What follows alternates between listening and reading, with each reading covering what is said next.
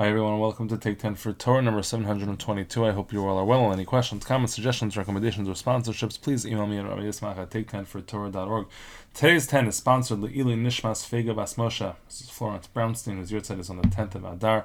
May the Torah we learn be an aliyah to her neshama. So we have Purim coming up this week, and I wanted to discuss today one of the very well-known questions that we have on Purim, which is, why is there no Hallel on Purim? Hallel is one of those things that we usually associate with all holidays. We even associate it with the rabbinic holiday of Hanukkah. So why do we not say Hallel on Purim? So the context of this is a Gemara in Daf Yud Daled, where the Gemara actually begins by telling us a sort of non-related fact. It says, Amar Rabbi Abba Bar Kahana Gedola Hasaras Tabas Yoser Me'arbaim Ushmona Neviim V'Sheva Neviyo Shenesnav Lahem LiYisrael.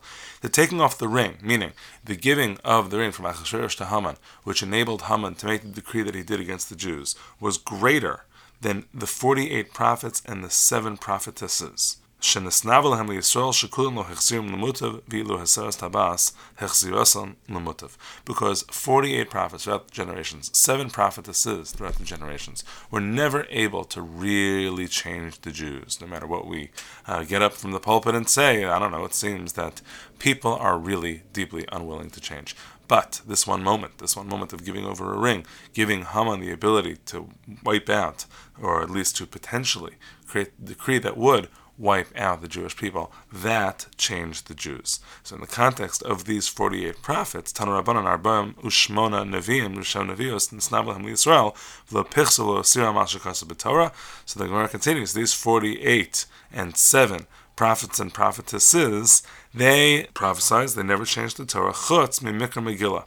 The only thing they changed, and it's not to explain that this is the only rabbinic law, but Rashi explains the circumstances of what this means. But these 48 prophets, 7 prophetesses, only created Mikra Megillah. It almost sounds like there's a cause and effect. The 48 Nevi'im, all of these prophets and prophetesses were unable to change the Jews, and this did, and the thing that they created was the thing that reminds us of this. But what was the thing that they created? Mikra Megillah, reading the Megillah on Purim. So the Gemara wonders, my Darush, what was the scriptural evidence that allowed them to create this mitzvah called Mikra Megillah, reading the story of Purim? Amar Rabbi Chia bar Avin, Amar Rabbi Yehoshua ben Karcha, as follows. Umame avdos lecherus amrinan shira, just like we see that when the Jews got out of Egypt, they said a shira, they sang a song. We'll talk about what song that was in a moment. So if that, which was only a situation of subjugation to freedom they did, so mimisa l'chaim lo kol shkein. So when they go from the threat of death to survival, shouldn't we all the more so sing? And so the Gemara's point is that here, it's not a drasha, it's not a pasuk in the Torah. It would be unreasonable to imagine that there would be a pasuk in the Torah that would address a later event in history, the later event of Purim. But the idea of the drasha being that we use a technical tool that we find Torah law, and that Torah tool is the tool of Kal V'chomer. If we see a law in a lighter situation, we can extrapolate from there that the law should apply in a heavier situation. So the law over here is, listen, if at the time of the sea the Jews sang a song because it was important to recall, to remember, etc., so too in this situation, which was so much more severe. Now it's interesting because what was the song that they sang? So Rashi says the song they sang was the song by the sea, Az Yashir.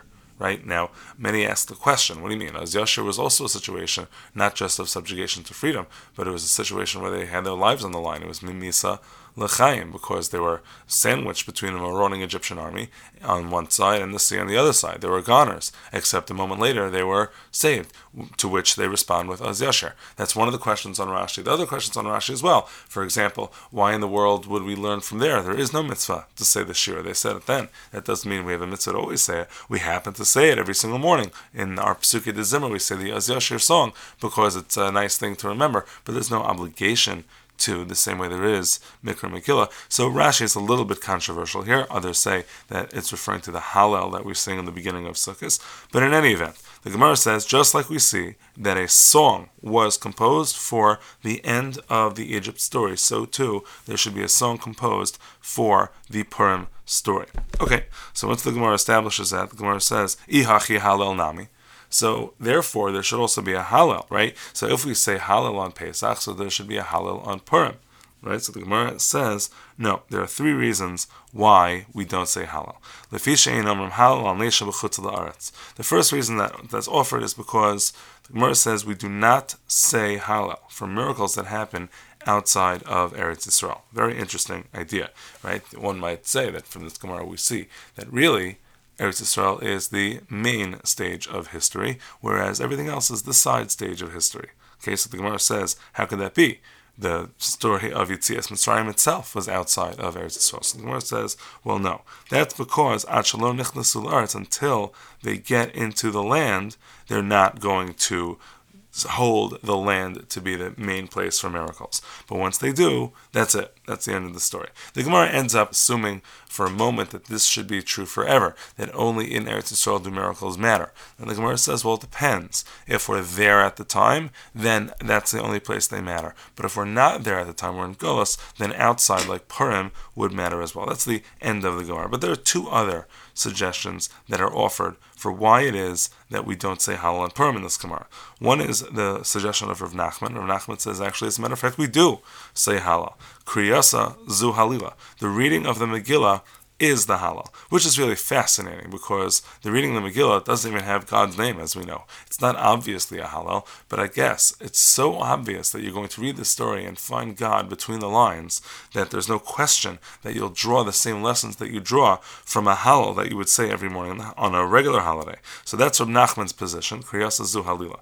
Rava Amar Rava says, no, Bishlei Mahasam Halalu Avdei Hashem V'lo Avdei Paro. We can say in the Hallel as we do.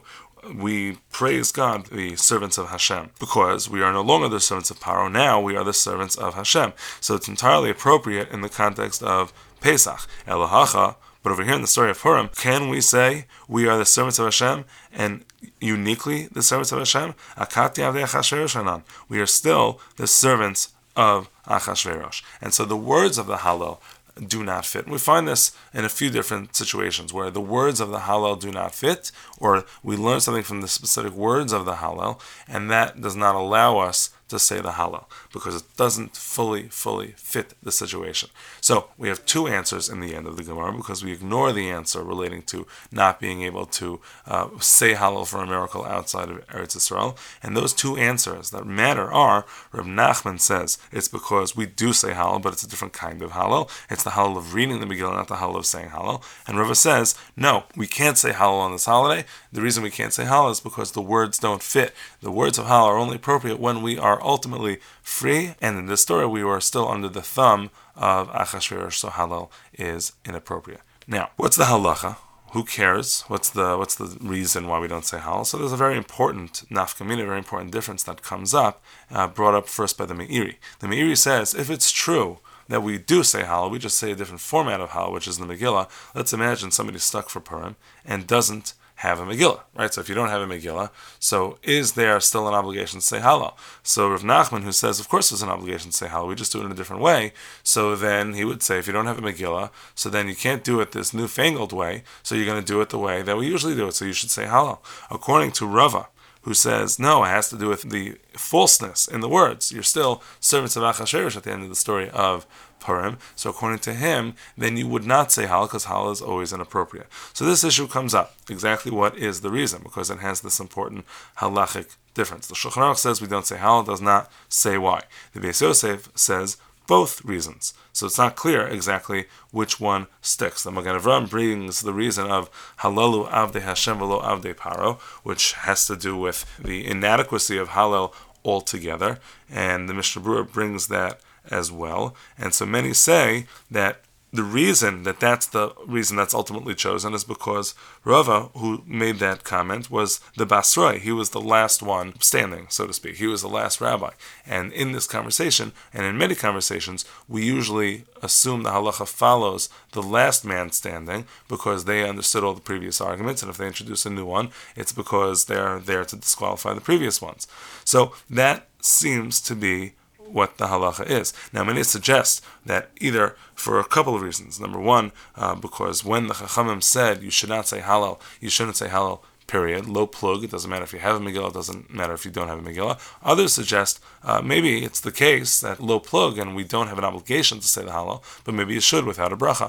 And so if you find yourself in a situation where you do not have a Megillah, so it's likely that you should say the Hallel without the bracha. It's a unique situation, but that would be the upshot of this discussion, because at least according to one of the two opinions, Kriyasa Zu Halila, we do say the Hallel, we just say a different kind of Hallel. Have a great day.